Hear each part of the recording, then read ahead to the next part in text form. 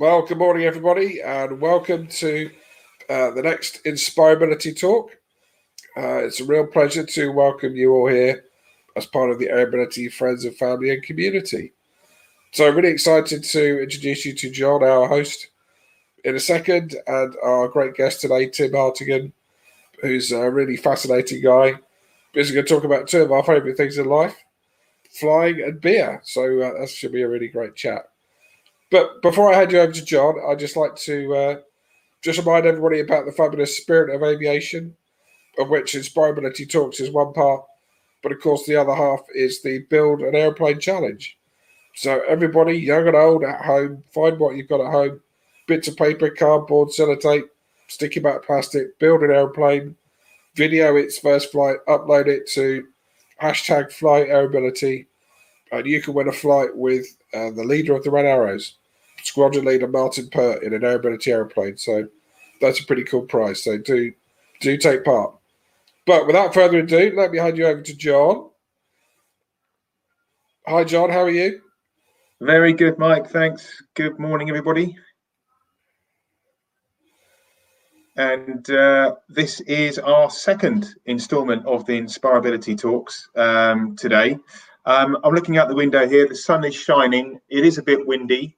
The fuel prices, at least for avgas, are probably the lowest they've been for a decade. But that doesn't matter because we're going to have a summer to fly with, I'm convinced, hopefully the back end of the summer.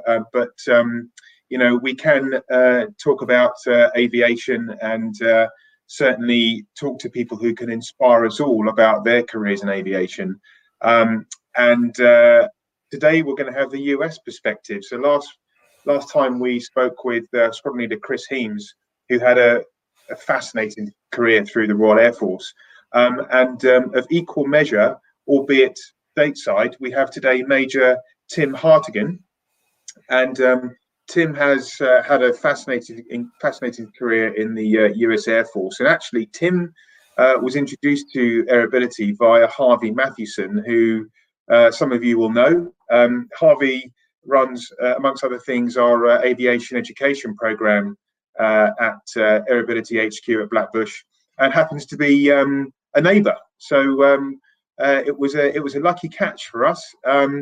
So a little bit of an introduction, Tim, on you. I've got some good facts and figures from your career here. So you're from New Jersey, US, 2,000 plus flying hours on jets, T-37, T-38, F-4, F-16, and 737. And you've flown in the nuclear strike role, the air-to-ground role, and the air superiority role during your time on fast jets. Participated in multiple red flag exercises, flying alongside the Republic of Korea Air Force, the Royal Singapore Air Force, and the Australian Air Force, and worked alongside the US Army Special Forces.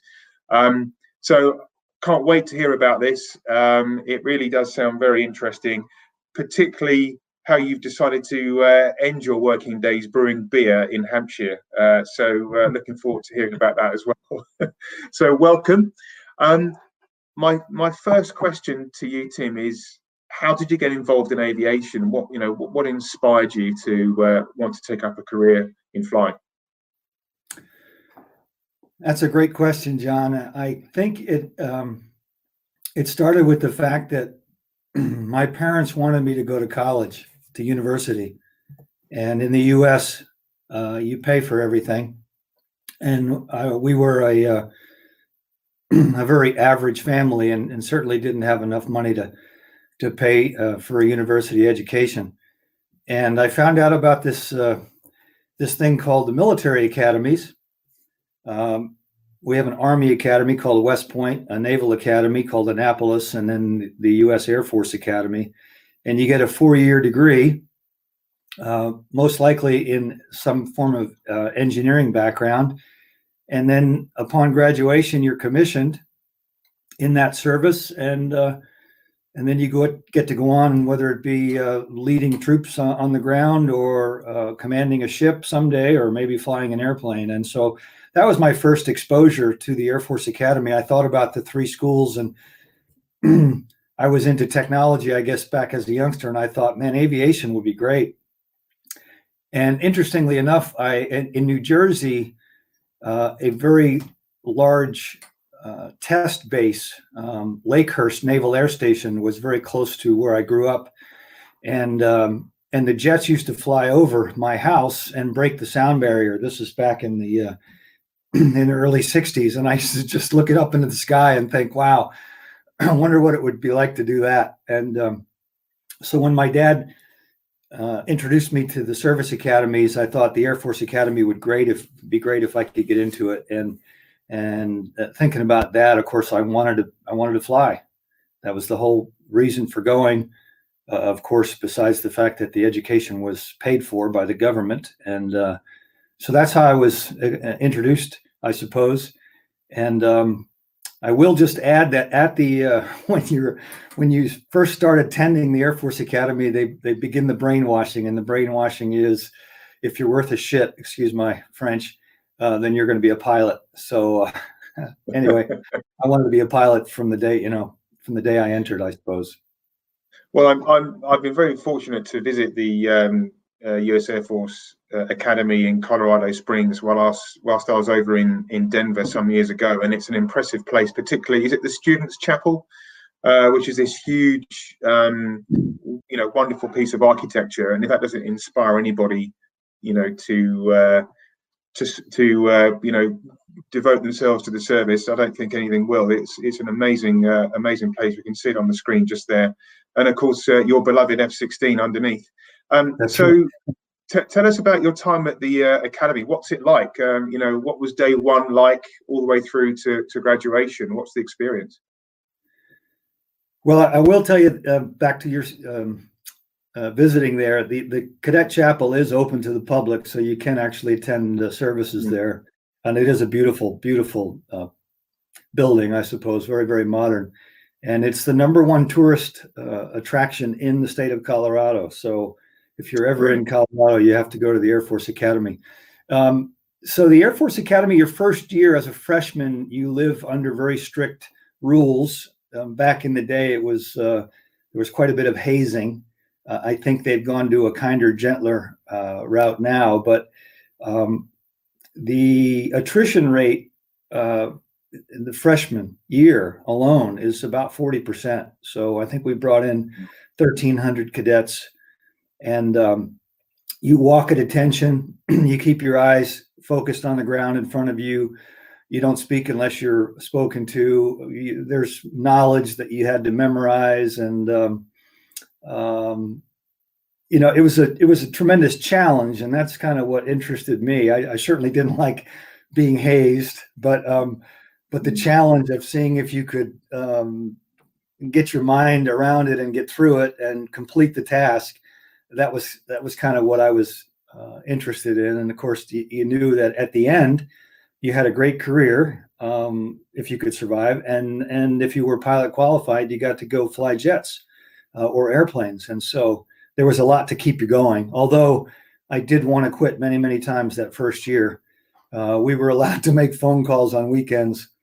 I think we got 2 phone calls a weekend, and Colorado's a long ways away from New Jersey. And I can remember calling my dad from the phone booth at the end of our squadron building. And of course, you had to walk on the side of the hallway at attention, square the corner, go to the phone booth and sit down at attention. And once you get in there and close the door, then you could be normal. And I would call my dad almost every weekend that first year and tell him I wanted to come home. And he would just say, "Son, if you could just hang in there, it'll be worth it, and nobody can ever take it away from you." And so anyway, he had the wisdom that when I didn't have the strength, he had the wisdom to advise me to stay the course. Anyway, I did spend some weekends crying in my room. I will tell you, it was a pretty tough first year. Once you made it through the first year, though, then life started to get good. So I think the lesson in that is that if we can hold our breath for a few minutes, the good stuff starts to happen. Yeah, sure, absolutely. And I think Mike might have a video to play of some of the academy there for us.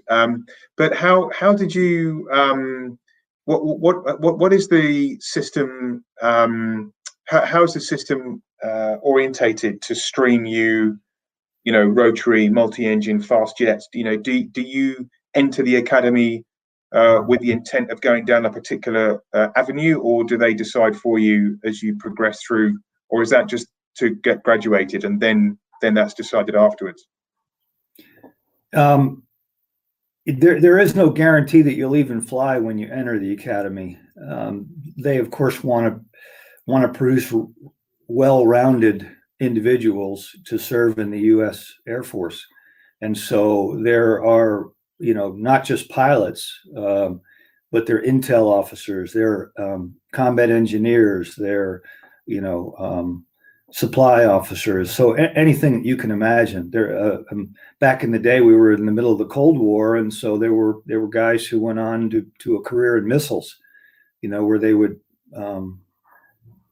And you've probably seen videos, or at least maybe seen some sci-fi, or you think it's sci-fi, but where you live in a hole in the ground and you're in charge of perhaps someday launching a nuclear missile. That would be a pretty tough career, I think, and thank goodness I didn't have to go missiles. But if you're pilot qualified and you graduate, then you do have a slot automatically into flight school. And it was the only sure way to get to flight school. There are other ways to enter the military in the U.S. You could go Reserve Officer Training Corps, ROTC, through college. You could, get a degree. You have to be an officer, first of all, to fly jets, but in the Air Force anyway. You can get a degree and then go through some kind of officer candidate program and then get into the Air Force that way. But none of those ways guaranteed you a flight slot. The only guarantee of a flight slot, if you're qualified, was the Air Force Academy. So anybody who maintained visual qualification and physical qualifications would automatically get into flight school. And then when you went to flight school, you went through a T-41 program, which was flying the Cessna 172. And if you promoted from that, then you went to jet training, and back then you flew T-37s for half a year and T-38s for half a year. T-37 was a side-by-side jet trainer where you sat right next to your instructor. That way they could chastise you face to face, so to speak.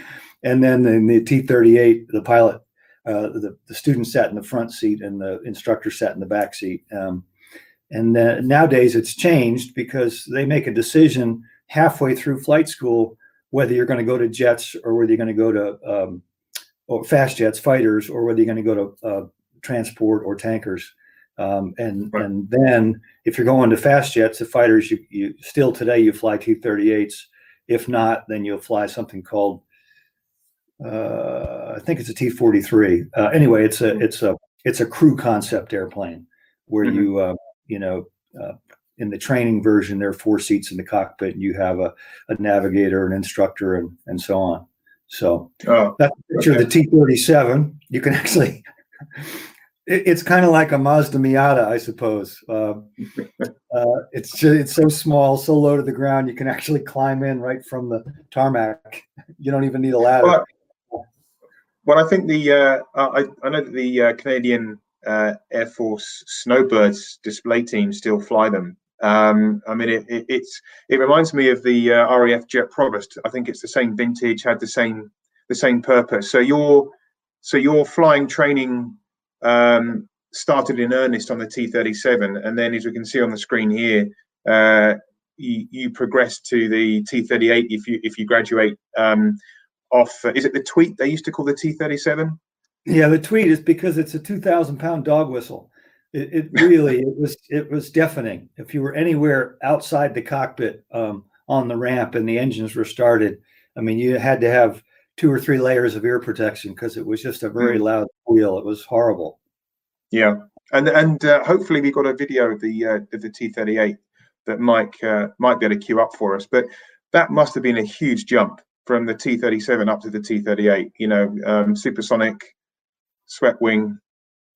It is, and there's an awful lot of attrition in the flight training program as well. A lot of it is because of air sickness. A I was fortunate enough that I can fly airplanes and sleep in the back of a car and ride the fastest roller coasters and never ever touch wood had a problem with air sickness. But a lot of my close friends got sick, and if you can't get over that, and I'll tell you, if you've ever been motion sick, I'm told it's one of the worst sicknesses, worst horrible nausea feelings you could ever have. And some people get over it after they get acclimated, but other folks, they just kept getting sick every time they flew, and so they get treated out because of that. And then, of course, if you don't make it through the check rides, and if you don't graduate that way, you can also wash out of flight school. And how did the T-38 conversion course operate? I mean, how many hours did you fly on the jet, and where were you doing it? And give us a flavor of what it was like to walk into the jet for the first time. I mean, that's when it gets serious, I guess. Yeah, I went to jet training in West Texas, which is very hot and dry, but the weather is great. So we didn't lose very many days to weather. So we got, they have a very strict time schedule, and it's essentially 12 months to the day, 1 year to the day when you enter is when your class is scheduled to graduate. So sometimes you're playing catch up because of weather, and sometimes, you're ahead of the timeline, and so you get to slow down. But roughly half the hours, I think we graduated from flight training with about 180 hours. I think 100 of those hours were in the T-38. And the difference is tremendous in that in the T-38, the biggest obstacle, I suppose, is trying to stay ahead of the airplane. It's similar to when you go from driving an automobile to flying a Cessna 172. In a car, when you're going 50 or 60 miles an hour, it's pretty easy to think ahead for the next exit and so on. But when you start flying at 100 knots, all of a sudden things happen faster. And so, and then imagine flying around at 300 knots or 350 knots. Now you're having to think well ahead, and that was the biggest challenge, I think. Making sure you go through the checklists on time, make sure you can tune in the appropriate nav aids on time, stay on the flight path, and make the altitude gradients when you're doing an approach, and it's and then you just saw a picture in the video. Formation phase of T-38s was just fabulous. And so, you start out being a wingman, and then you progress to being a 4-ship student flight lead, if you will. But now you have to think for 4 airplanes. So you have to not only give yourself enough time to do something, but you have to give number 4 enough time, right? Because he's got to do it before any of us. So if I'm doing an approach, I have to sort things out so that number 4 has time to peel off and land, or to slow down and land, and then I don't overshoot the runway, for example, because I've dropped off number 4 and number 3, and then what about me? Too late, I have to go around or whatever. So it's just the speed at which you think. And so maths, as you say in England, we say math, but you say maths. Maths is very, very critical to being a fast jet pilot. You've got to be able to do an awful lot of calculations on the fly. Yeah, and of course, there's no.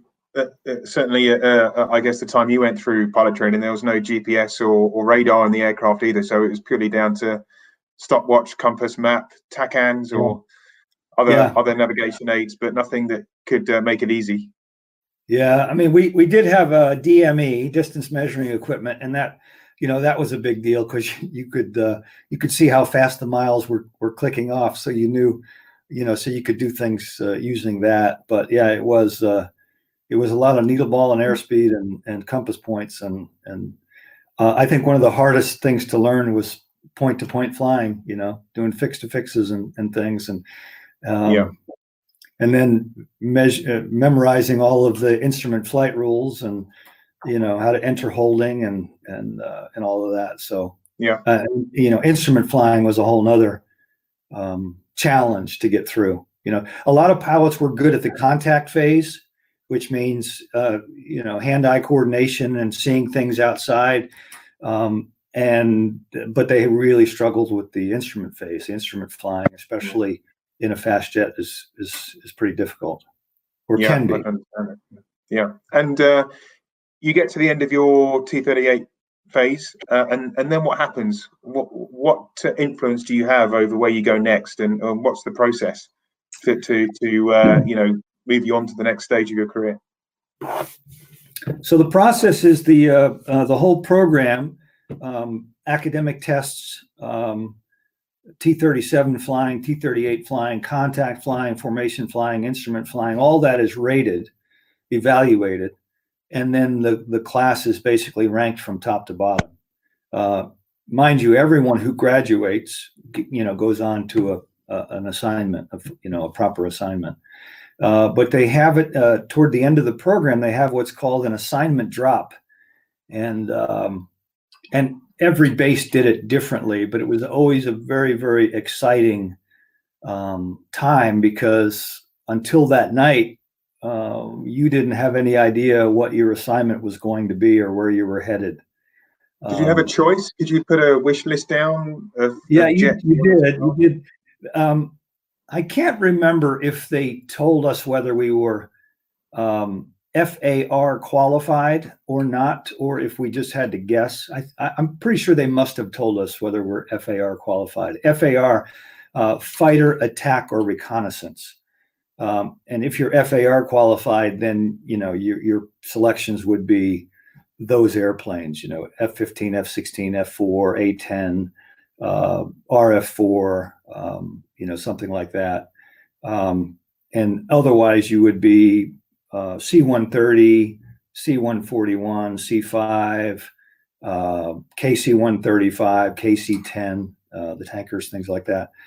So you put down your wish list and send that to headquarters, and at the assignment drop, they would essentially call you up, and you would sit in front of the room facing the audience, and behind you there'd be in our like I said, everybody's based it different, but in ours they had a big slide projector, a slide screen behind you, and so the audience would see what airplane you were going to before you saw it.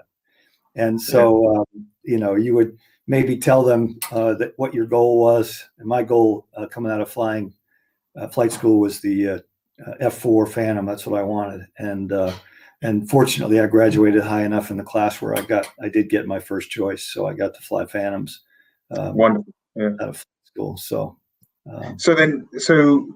obviously you celebrated a very late night, no doubt, and then the work started. So how does the US Air Force, or how did the US Air Force run its conversion courses onto the front line, and where did you go to do that? So I was in Del Rio, Texas, Laughlin Air Force Base on the Mexican border for flight school. And then when you got selected for FAR qualified, if you got a fighter assignment, then you would go to Alamogordo, New Mexico, where they had a fighter lead-in training course where we flew AT-38s. And in that program, and that was about 3.5 months long, you essentially started learning to fire a cannon, drop bombs, fly low levels, low-level navigation, things like that. You learn some basic fighter maneuvers, some aerial combat, very, very rudimentary. But and then so we did that, and then you went off to your replacement training unit where they would teach you your weapons system. And for me, that was in Phoenix, Arizona, Luke Air Force Base, where I went to fly F-4Cs, the C model of the F-4. And that's when you learn to employ your new weapon system as a weapon. Yeah. And so obviously you're converting onto type at this point. So you have to, I assume, familiarize yourself with the aircraft as the platform, but then you need to operate that aircraft as a weapon system, or as a weapons platform. How does that And then I guess the other question I've got for you there, Tim, is it's probably at that point that it dawns on you why you joined the Air Force in the first place, in terms of using it as a weapon of war. How did that phase of your career affect you, and how did the conversion to type work? Well, John, there's a couple of things to mention, which hopefully you'll find interesting. But anytime you go to a new airplane or a new airframe, the first couple months are spent in academics to learn the systems. The airframe, the engines, the avionics, how to use the technology, I suppose, how to handle emergencies. You do a lot of simulator training. And then you start flying it again. You start with basic contact. How do you take off and land in this airplane? How do you learn to navigate? And what the appropriate speeds for takeoff and landing, and so on and so forth. And then you go through that. So that's how that all starts. And then again, the idea is to become a weapon with your machine, to be able to implement it and fly it in a tactical scenario, and how to employ it as a weapon system. In the F4, of course, it is a 2-seat airplane. So we flew with a weapons systems officer. It's a navigator who goes on through weapons systems officer training, and sometimes called the GIB, the guy in back. But you had to learn how to crew coordinate, how to work together with somebody. So at this point, when you're actually in the AT-38 at Holloman, where you're in fighter lead-in, and then in F4 training, it's the first time you're not flying with an instructor. You do occasionally. You have a few flights with the instructor, but most of your flights are as a formed crew in the F4. So you and a training backseater are flying with an instructor pilot and an instructor Wizzo on your wing, or you're on their wing in essence. And so, you go through all of that. And the F4 training was about 7 months long, and pretty intense. All of a sudden, there's a lot of pressure on you. The instructor pilots are pretty mean, pretty badass, I suppose, because they want to find out if you can handle the pressure, I suppose. And so, I can remember getting. I didn't get physically attacked, but I certainly got verbally attacked on more than one occasion, both inside and outside the airplane. There's a lot of times where you're not really sure you're good enough to make the cut. And I think it's designed that way on purpose. So, but yeah, once you start, about halfway through the program, they start treating you like a human being. And all of a sudden you start realizing, wow, this is going to be the way of life. And you inherit, I suppose, a little bit of arrogance from all of that. If you complete it successfully, then, you think you're pretty elite. I would say that was a big lesson I've learned as I've aged and matured, especially since leaving the Air Force, is I was a real egomaniac. I was a real jerk back then. And I think part of it suited, the mission, to think you were, God's gift to aviation, God's gift to women, God's gift to booze. You really were full of yourself. And there were some guys that were not like that were just as good as, but I would say that I was one of the sheep. I was a very typical fighter guy, and that I was filled with arrogance and confidence, and I'm just. Well, I guess in a job like that, there's no doubt a certain amount of those attributes needed. I suppose you can't necessarily be a follower But you made the cut, which was obviously, the direction you wanted to go with your career, and then you actually operated that. You lose your virginity to your first airplane. I mean, not actually, right? But that's the sense of it. When you the F-4 was my first fighter, and I'll never ever forget that. It was just such a brilliant airplane, a man's airplane for sure. Nicknames Double Ugly, Rhino. I don't think anything in the world looks as fierce as an F-4, head on when you're looking at that picture down the two intakes and around the radome, and it's just bad. And I think if you put wings on a brick and add enough thrust, you can make anything fly, right? And so that's kind of was the F-4. And a real big, quite a big airplane as well by modern standards. Yes, that's exactly right. I think it was almost 60 feet long and almost 40 feet wingtip to wingtip. Much bigger than the F-16, for example, much bigger than the T-38. Could carry an awful lot of weapons, and it has had many roles in its lifetime. Primarily, it was designed as fleet defense for the Navy, so supersonic interceptor. And it can fly well over 1,000 miles per hour. So that was kind of neat. Set all kinds of records when it came out. But most people don't realize it's 1950s technology. I was flying it in the 80s, but it was designed in the 50s, which is just so hard to believe that. But anything we're doing, even the Lightning was designed 20 years ago. So it takes a long time for these designs to come to fruition in terms of building them and all. But the F-4 in the Air Force back in the early 80s was primarily late 70s, early 80s was primarily used for nuclear strike and air to ground, air to mud. And nuke strike, you typically would put on one tactical nuke on the center line of the airplane. And if you ever went to war, you would be given the codes to arm the weapon. The weapon is not automatically armed when it's loaded.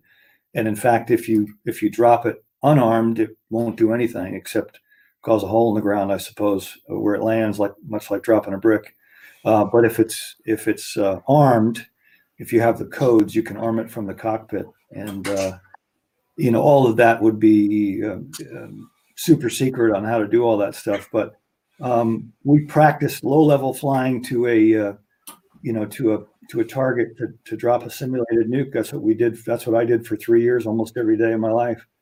And then the other role is conventional air to ground, where you carried a lot of Mark 82s, which are 500 pounds dumb bombs. You just use the sight out the front of the airplane and tried to drop your bombs on target. And if you were lucky that day, your bombs hit the target. If not, they'd be long or short. And then we had another role, which I got to fly, fortunately, was air superiority, where you took the big fuel tanks, the heavy fuel tanks off the airplane, and you flew it clean, as we called it, just with missiles. And we would go defend, combat air patrol. And that was a really, really fun mission because when we did our low levels to time over target to drop bombs, it was probably a 90-minute flight, which my butt's only good for about 45 minutes. So 90 minutes was a long time in the seat. But when you flew air superiority, you were lucky if you got 42 minutes because the internal fuel only would burn up pretty fast when you're in full afterburner. So we'd fly around for 42 minutes, with our hair on fire, and then we'd come back and land, and that was a ball. That was a lot of fun. Sounds amazing. You moved on to another iconic airplane, an airplane that's still in service. The mighty F-16 Fighting Falcon. I will tell you, Mike, that there was a price to pay to fly the F-16, and the price was I had to go work with the Army for 2 years. And for an Air Force pilot to go jump out of perfectly good airplanes and run around on the ground with your face painted in camo and carrying an M16, that was not anybody's idea of any Air Force officer's idea of fun. But they needed, they still do, they need Air Force pilots, fighter pilots, to advise the Army ground commanders how to use their Air Force assets, resources. So I had to go do that for 2 years. But the good news is, after doing that for 2 years, they essentially give you your choice of follow-on assignment. Prior to that, whenever you change assignments, it's pretty much potluck. You can put your dream sheet in, but chances are you won't get your top choice. But if you take the pill and swallow the punishment and work with the Army for 2 years, then whatever you wanted, if it was available, you got it. And so I chose F-16s, and I got to fly those for a couple of years, and that was great fun. In my last role in the F-4, it was air superiority, as I mentioned, and the only plane that would consistently beat us in a dogfight was the F-16. We could do really well against anything, against F-15s, against other F-4s, against F-18s. But the F-16 was just so much more powerful and so much more maneuverable. And so that's why I wanted to go fly it. So absolutely amazing, the F-16. Without a combat load, the F-16 has a better than 1-to-1 thrust to weight ratio, which means you could take off and accelerate going vertical, going straight up. And that was quite a thrill to do that. And also below 10,000 feet, you can sustain, actually you could accelerate under 9 Gs, which, is absolutely amazing. If you can train your body to fly under 9 Gs, which is a different story because that's hard to do. But if you can do that, then you can actually accelerate. And that was the reason it was such a formidable foe. The F-16 could just turn circles around anything else. The turn radius was just so tight compared to the F-4, which turned very, very big, slow circles. So the F-16 was a lot of fun. And we did close air support. We did air superiority. We did air to ground. I did not do any nuke missions with the F-16, but a lot of fun in that airplane. Very small. In fact, when the F-16 is pointed at you, you can be inside of a mile and not see it. I mean, it's like looking at a dot in the sky. Obviously airplanes are easy to see when you're looking at a plan form, but when you're looking at a needle coming straight at you, like the end of a pencil, you can't hardly see that dot. That black dot is the F-16, and that's why it was just so good. You could be eating somebody's lunch before they even knew you were there. So, and it sounds like you took the airplane to quite a few locations around the world as well. Well, I was fortunate in that I got to see the world in the Air Force.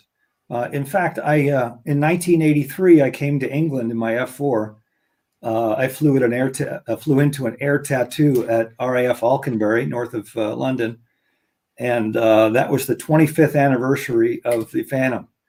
And I have a funny story. That's when I really gained an appreciation for Brits and how much they love aviation. My airplane was on static display at Alconbury, and the people who came up to me to talk to me about the airplane, they knew more about the history of my tail number than I did. They knew where it had flown, what kind of missions. They knew what kind of munitions I could carry, which I wasn't allowed to confirm because it was secret at the time. But these buffs, they knew about it, which was amazing. And guys and gals wanted to have their picture made with me in front of the airplane. And, in the back of the F-4, you've got the horizontal slab, we call a stabulator, but it was angled down. And this one gentleman walked square into the trailing edge and cut his head open, and had to go to A&E to get stitches. And when he came back and posed for pictures with his mates, and everybody was pointing to his head, and he was saying that he got bit by a phantom. He had a phantom bite. So I just thought, wow, these guys are crazy. But anyway, I think it is definitely true to say that there is, we do love aviation in the UK, and I think you're right. The kind of diehard guys and girls that go to air shows often know more about the technical details of the airplanes and sometimes of the pilots and the engineers. They did. I got to fly the Phantom in Egypt, Europe, as I mentioned before. Lots of red flag exercises. I got to fly in South Korea. I got to fly in Thailand and the Philippines. F-16, I mostly flew in Korea, but I also flew in Thailand, Singapore, and the Philippines in the F-16 as well. Also Japan, Okinawa. So I got to see, parts of Northern Africa, Europe, Southeast Asia, the Pacific Islands. It was just great to be able to see all those places in the world. Multiple ocean crossings in both F-4s and F-16s. I think my longest flight in the F-4 was close to 13 hours. Essentially, when you're crossing a large body of water like the Atlantic or the Pacific Ocean, you are flying with a tanker or multiple tankers, KC-135s or KC-10s. And in essence, for every hour you're airborne, you're refueling. So on a 13-hour flight, you would have 13 aerial refuelings. Because you can only fly as fast, even though the fighter jets could fly faster, you had to fly, as slow as the tanker because you had to fly with the gas. You always had your divert fields, close at hand with your map, so you had to know, where, if for some reason you couldn't refuel, where was the closest divert field that you could survive. Flying across the North Atlantic, we had to wear poopy suits, which are anti-exposure suits, because if you had to bail out your time of useful consciousness in the North Atlantic without a poopy suit, which is not quite a wetsuit, but similar, without a poopy suit, it might be 90 seconds before you would lose consciousness in the cold water. With a poopy suit, you could last maybe 6 minutes. So there wasn't a lot of difference, but it might be just enough time. Normally, they would scramble helicopters from Iceland or Greenland or something, or even northern Canada, because hopefully you didn't crash instantly. Hopefully you knew you were going to have to ditch. And so before you went in, they could scramble some helicopters to meet you, or a C-130 to drop a raft or a flotation for you. So that was pretty scary, flying across the North Atlantic in an F-4, but great experience. And I guess one of the biggest challenges in that style of aviation is tankering. So picking up fuel and just knowing you've got to get it right. There's no second chances. Yeah, that's exactly right. I I told you before that I was arrogant and I survived everything, thank goodness. But I took unnecessary risks, like a lot of guys, I suppose. And one of the things that I used to do, and connecting, in the U.S. Air Force, we don't do probe and drogue refueling. We do boom refueling. So you basically would fly beneath the tanker, and the tanker would plug in, but you'd follow some direction signals on the bottom of the airplane, and you'd stabilize, and then there was a boom operator laying in the boom pod on his belly in the back of an airplane, and he was flying the boom as it was, and then he could extend it. And you would open your air refueling door, and he would put the boom right into your slot, and you would take fuel. and that had its own set of challenges. More than one pilot, failed to make the grade because they couldn't fly that steadily underneath a KC-135 or a KC-10. Yeah. But this will speak to my arrogance. Whenever we flew across the ocean, we would have a box lunch, so we could, if you're flying for 11, 12 hours, you wanted to have something to eat. And I was such a clown. I would eat my box lunch while I was refueling just to show people that I could do it. That means I had to take one hand, typically you've got one hand on the stick the whole time and one hand on the throttles, because you're modulating the throttles and the stick constantly. It's like, stirring the soup, and you're modulating one engine and then the other, and then the other engine. The airplane gets heavier, you need to have more power. Yeah, I mean, you're doing, and sometimes when you're heavy enough, especially if you had 3 bags of gas on, you'd have to have one engine and minimum afterburner, and you'd have to be walking in and out of afterburner. You can imagine. Anyway, I'd be doing that and taking a drink of milk and doing that and eating my sandwich. And I'm thinking about it now. I mean, what kind of an idiot would do that in the middle of the North Atlantic, where any hiccup at all, would cause the death of 2 airplanes and multiple crew members? I was not very smart. Not very smart. That's what we call the right stuff, isn't it? I guess part of what makes a good fighter pilot is that little bit of arrogance, and I guess that's kind of one of the prerequisites of the job. Yeah. So I'll tell you another story that you might find interesting, Mike. You know that if you've seen the movie Top Gun, you know that fighter pilots have call signs, right? Yep. Okay, so I'll give you the history of my call signs and tell you how. And you don't just get assigned a name; you get named something because of something notorious that you have done. Okay. So my first call sign in my F4 squadron, my very first F4 operational squadron, I was called the Sheik.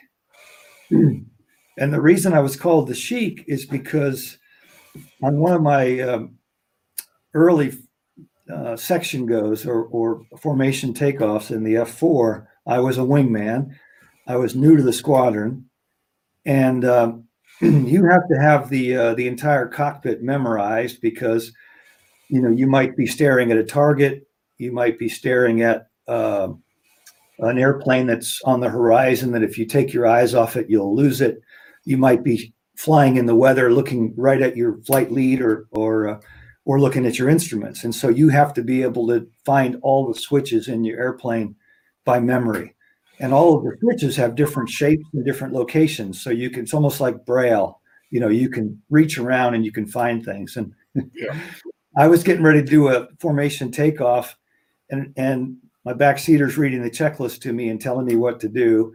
And in this case, what we would do is pressurize the external tanks so that as soon as you get airborne, there's a squat switch on the landing gear, and as soon as the squat switch is released, then the tanks will pressurize and the external tanks will feed first. And right next to the tank pressurization switch is the fuel dump switch. And so we're on the end of the runway, about to run up the engines to 80% power to check the instruments. And he said, he's going through the checklist, and he says, tank pressurization switch.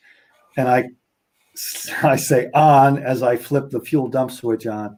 And as soon as I run the engine power up to 80%, the fuel starts streaming out the back of the airplane. It's shooting 60 feet down the runway, behind me.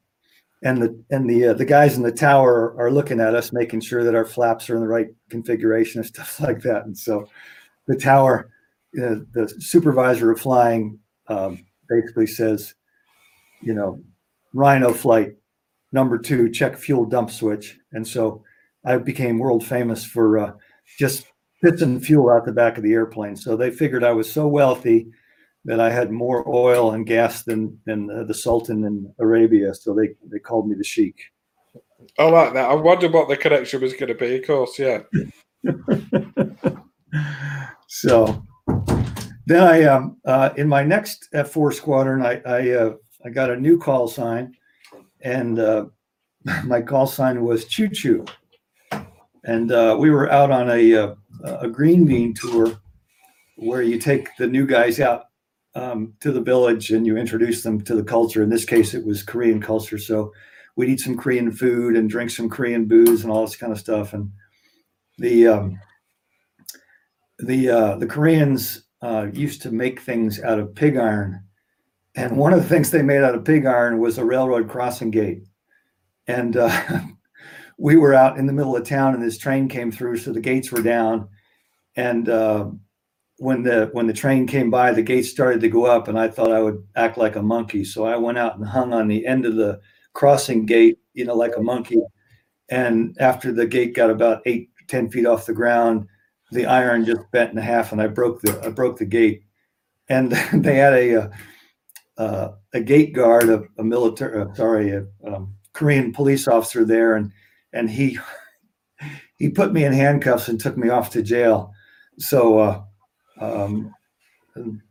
at the next naming ceremony, the squadron decided to call me Choo Choo. So that became my nickname in my next F4 squadron.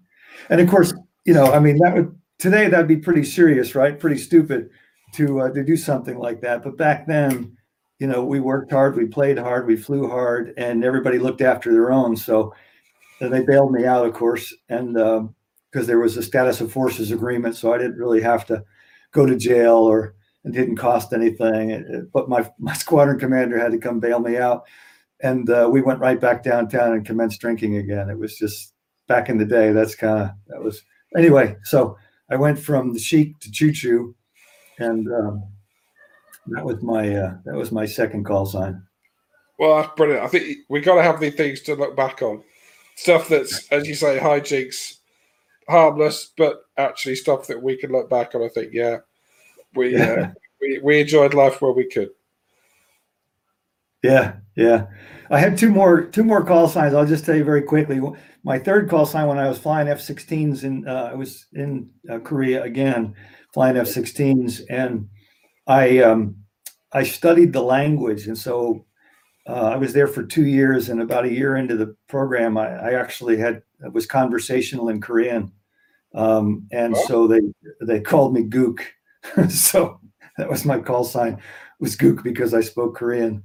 And then my last call sign was a funny story. I was flying T-38s as an instructor pilot, and my call sign was Varmint, VARMIT, and that was just out of a story that we were assigned rotational call signs out of a command logbook, I suppose, whenever we flew overseas. And one time my call sign was Varmint, but the Korean air controllers couldn't pronounce Varmint, so it sounded like vomit. So anyway, that was kind of a humorous story. And so my last call sign, the one I still have today, is Varmint, VARMIT. So like a cartoon character. Yeah, exactly. Yeah, like a small rodent in the desert. Well, I didn't know you could have 4 call signs. I think in the UK, I think call signs tend to stick. So you did well to get 4. Yeah. It depends. Some of them suit you. A lot of times, you get one from your last name. You might be Smitty, for example, or something like that. And even though you might get renamed in a squadron, people still will call you by your original one because it was so iconic. So that does happen. Obviously, like Maverick and Iceman from Top Gun, but and we've got some that stick. We have Radar, we have Nordo. These are still. We have Chainsaw. These are still call signs that you get them once and they last forever. Yeah, pretty great parts of the flying career, aren't they? Just to it kind of puts it all in context, the fun at the same time. But of course, they have a practical use as well, don't they? Because you can very quickly communicate with your friends and colleagues. They know exactly who they're talking to.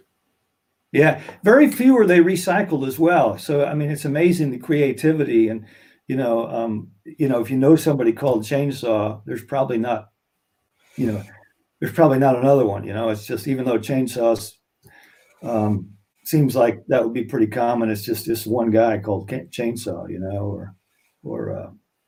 yeah. Yeah, but there's some staggeringly very uninspired nicknames like Smithy, as you rightly say, Jonesy and Taff and things like that. But yeah, it's always been. Well, I mean, you got Gopher. I'm trying to think. We got Sticks. We got Jolly. Obviously, there's Maverick and Iceman, like we've said before. But you have Pony, Mustang. Trying to think of some others. We had Wedge, Blade.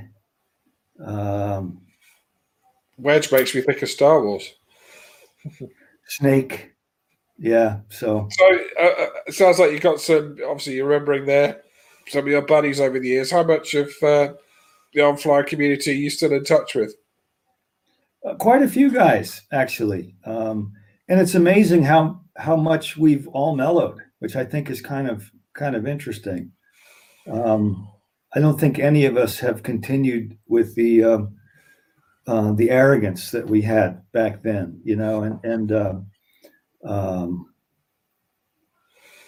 yeah, people, we're not, we were, as you can imagine, Mike, we were pretty type A. We had to control every little thing, I mean, that's just the way it is.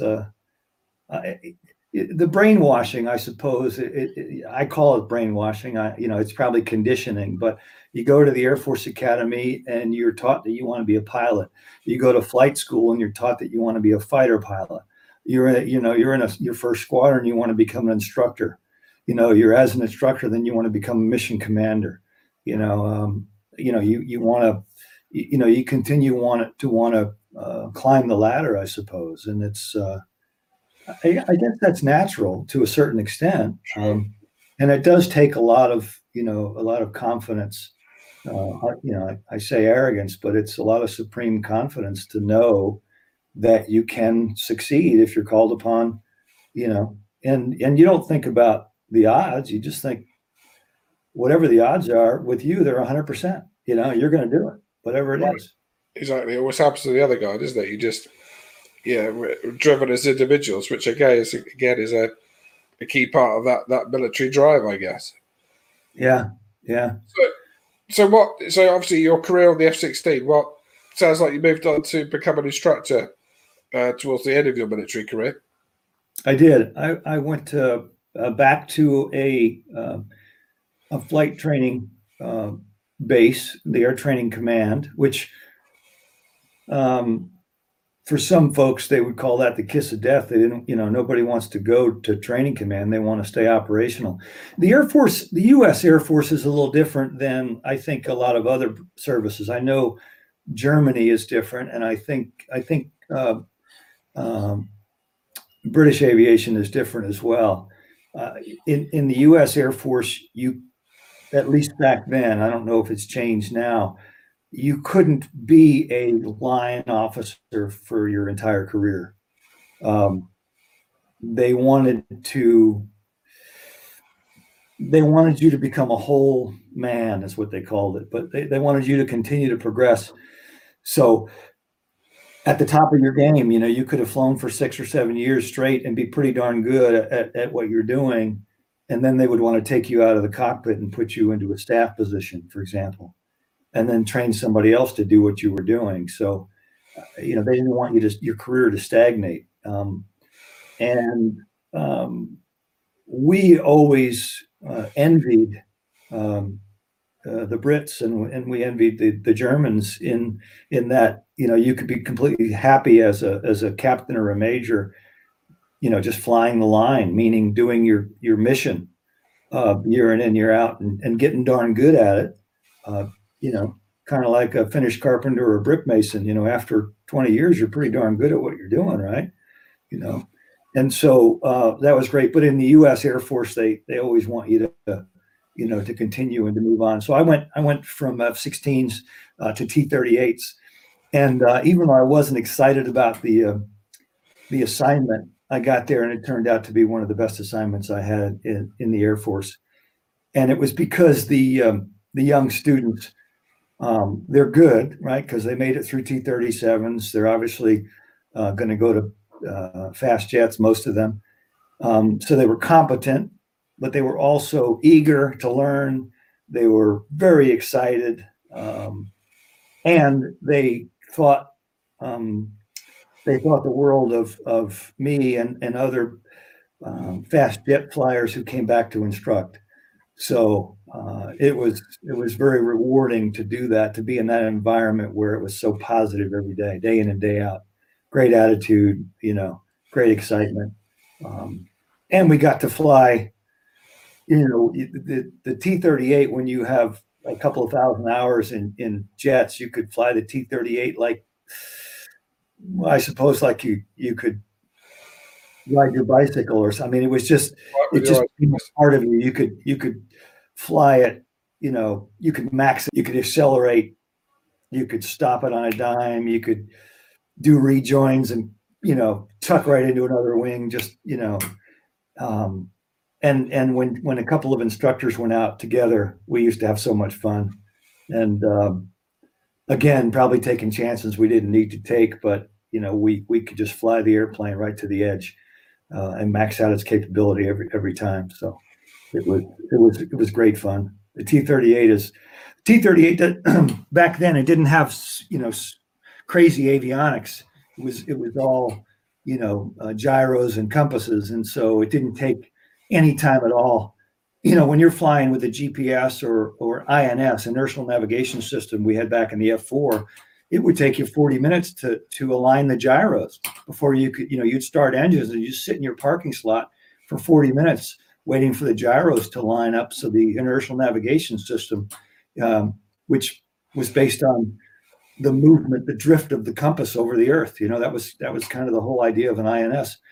Nowadays, there's GPS, which certainly doesn't take any time either, but the T-38 was so cool. I could start the engines and be at the end of the runway ready for takeoff in about 6 minutes, including taxi time. So it was just brilliant. It was just amazing. It was so simple. Also, it's quite a light airplane as well, isn't it? Very, very light. In fact, if I could choose an airplane to have in my own personal hangar at the end of the runway, it would be a T-38 because it had pretty long legs. I could fly 600 miles in under an hour. Well, that's not quite true, but I could fly 600 miles in under 2 hours, and so you could go anywhere, and didn't have a lot of room for baggage, so you couldn't take a lot of passengers or luggage. But you could. It's also fully aerobatic, so you can do snap rolls and loops, and just really a neat thing. In order to do a loop though, in the T-38, you needed about 8,000 to 10,000 feet. So yeah, it's quite a slippy airplane, isn't it? Yeah. So, but again, it's 1960s technology, a good inherent basic design that's still, in service today. We see them quite regularly, don't we? As astronauts use them for for mineralization training and staying current. Yeah, and very, very basic jet engine. So the jet engines are very easy to maintain. Newer jet engines have so many more parts and they're so much more complicated, but the T-38 just is the simplest of jet engines. In fact, the jet engines of that were designed to be throwaway. They were designed for cruise missiles. Cruise missile, use it once and it's gone. So, very, very simple engines. But what a great airplane! Much fun. See that image there. It's just, I think that old adage, if an airplane looks right and flies right, I think the T-38 definitely fulfills that. Yeah, absolutely. I did want to mention one thing about the F-16, going from the F4 to the F-16, Mike, which people may find interesting. In the F4, the visibility, cockpit visibility, was absolutely atrocious. The rails come right up to here. You can raise the seat all the way up, and you're hitting the canopy, so you can't get much higher than about right here. And so, in order to see anything in the F4, you have to roll up on a wing to look down. But in the F-16, the canopy rails are down below your shoulders, and you're sitting on, your wings are far behind you. So you can actually look down at 45 degrees and see the ground. And it's literally like sitting on the end of a pencil. It was just so cool. The other thing is that the F-16 is so small that the cockpit, it's almost like you're strapping it on. You know, there's one place for your right leg to go in. There's one place for your left leg to go in. You have to ease yourself down into the cockpit. And if you're a big fella, you cannot fit in the F-16. So it's literally like strapping on a pair of pants, or tights. It's just like that. And you're wearing the F-16 like skin. You strap yourself in as tight as you can to the seat. It reclines at 30 degrees to help you sustain the G forces, and you wear it, like a skin, a second skin. Whereas the F4 was a lot more like a suit of armor. It's a bit clunky. There's room around inside, and you actually might hit one side or the other in the cockpit. In the F-16, it's just like a glove. It's, skin tight. Beautiful, beautiful concept. Did you ever do any display flying or sort of demonstration flying? Because the F-16, as we're talking now, I'm just going to put in the background some film of the F-16 being displayed. Inside it looks like quite a ride. It really does. Yeah, if you want to show just the first 2 minutes of that F-16 aerial demo, where the guy makes the face at the camera, showing again a little bit of arrogance or confidence, that's an example of doing a vertical takeoff, and that's really a very, very cool thing to see.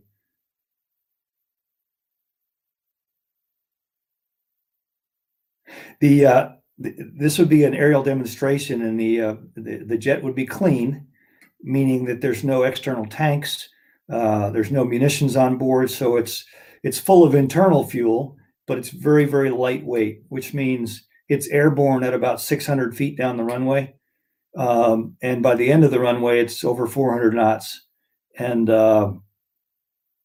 it's just amazing. And then he'll basically pull up, and you can watch the runway go disappear into a postage stamp behind you.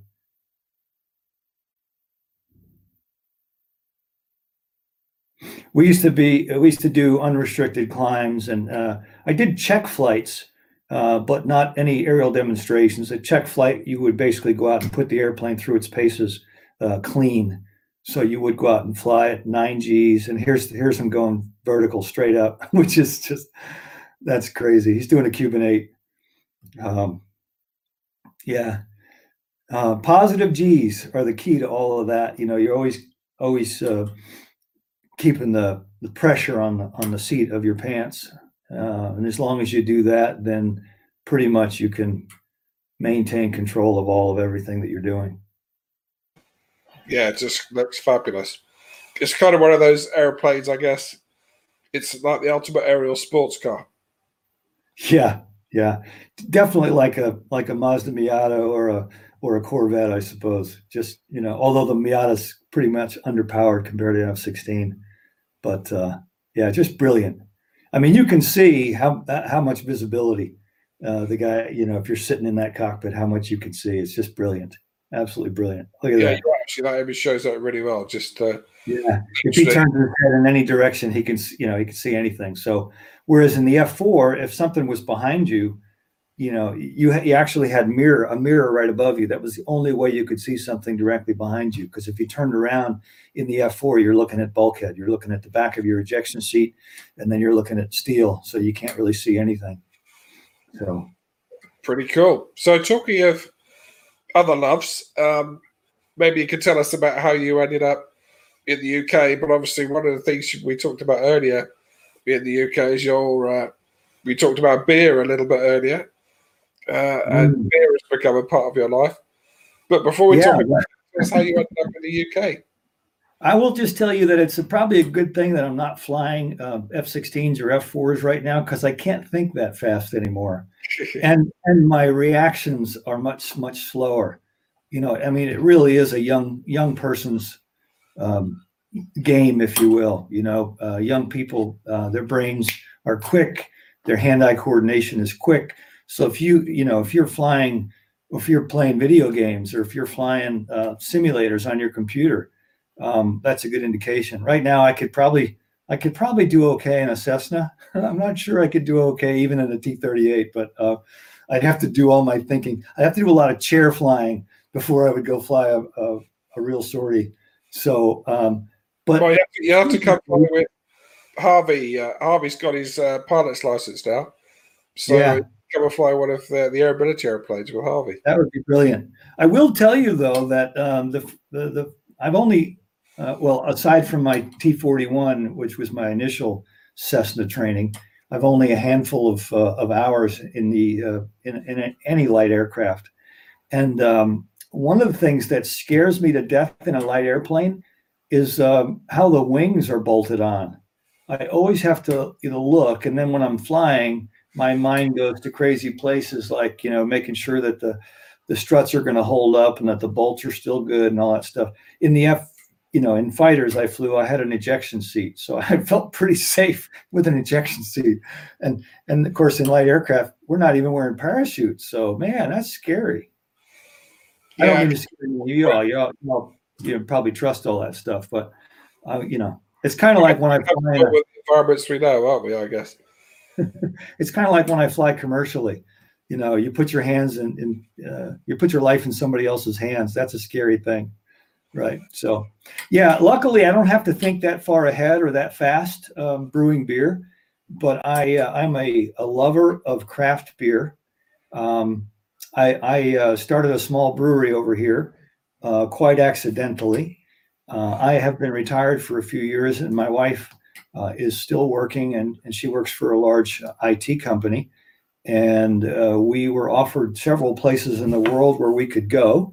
And we thought we would love to visit and live in England. We have 2 old English sheepdogs. So we wanted to make sure that we went to a place that was dog friendly. And obviously England is such, because you can take your dogs into pubs when they're open, and everybody around here seems to have dogs, which is great. And so I came over here and I brought a souped up homebrew kit with me, and that was going to be my hobby. My job was taking care of the dogs, making sure my wife was free to work, and then my hobby was going to be brewing beer. And I started sharing my brews with a couple of the local clubs I run with. I'm in a running club called the Hash House Harriers, and they started really enjoying the beer, and then people started spreading the word. And then I had people asking me to brew for parties, and I brewed for a wedding, and then I got my commercial license, and I've been selling beer for about 1.5 years now. Still brew on a very small system. We make 30-liter batches, and we brew about. They're my 2 brew dogs right there. There's my system, so I brew between 200 and 300 liters a month. And we pretty much sell every drop of it. And we brew world-style beers. So I brew Belgian triple, farmhouse ales, Belgian wits. I brew American IPAs, some nice stouts and porters, and make German beers as well. I make a Weizenbach. So just I even brew an extra special bitter. In an American style, so it's the closest I come to an English bitter. But the people ask me what is an American style beer.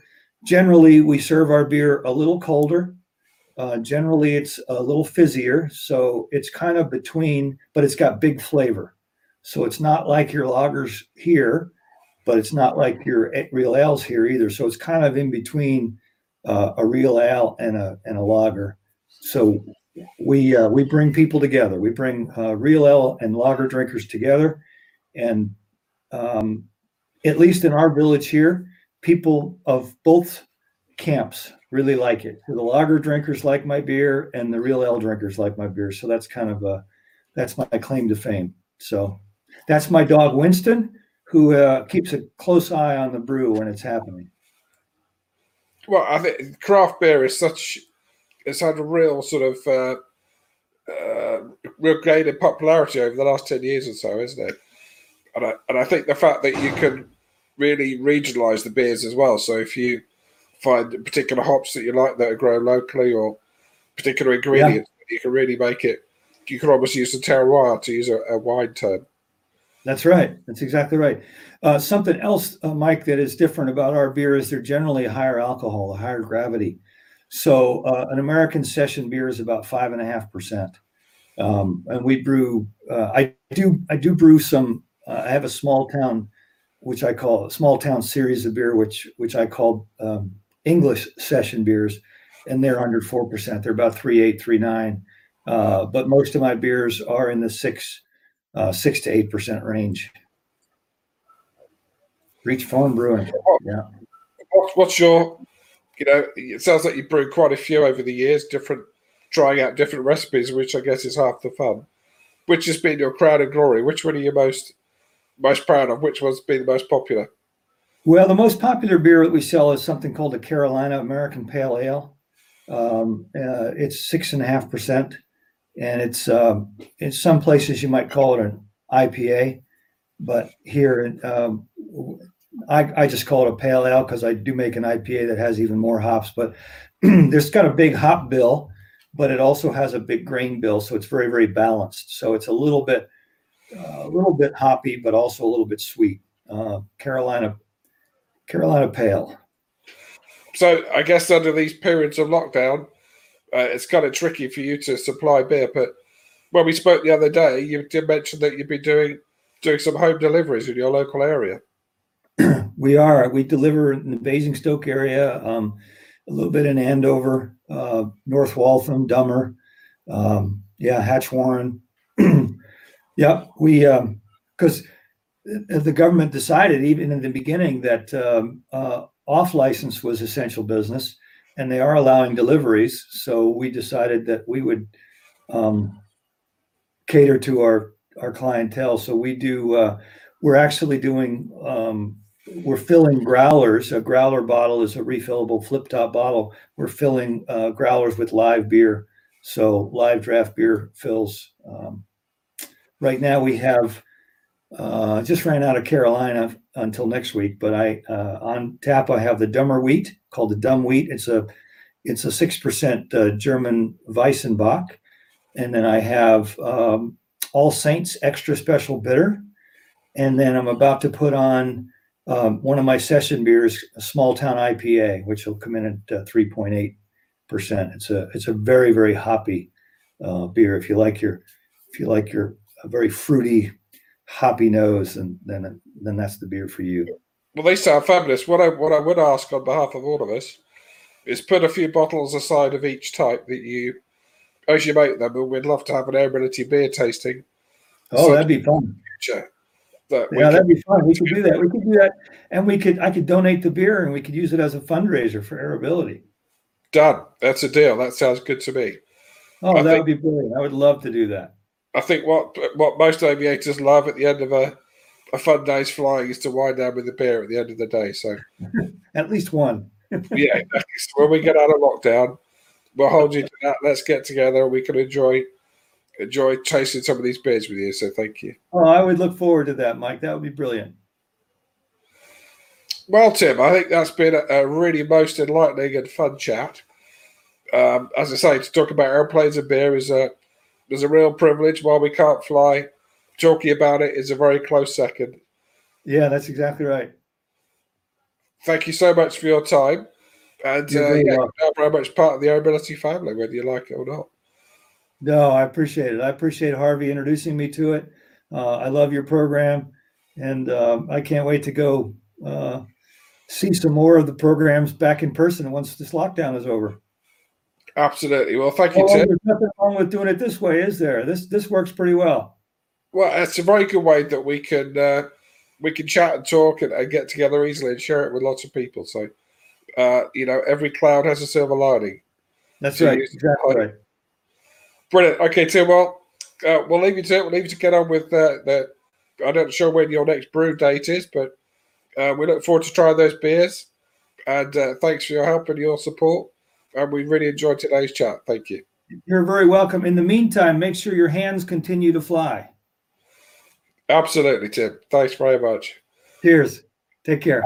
And, to all our viewers, thanks for joining us today.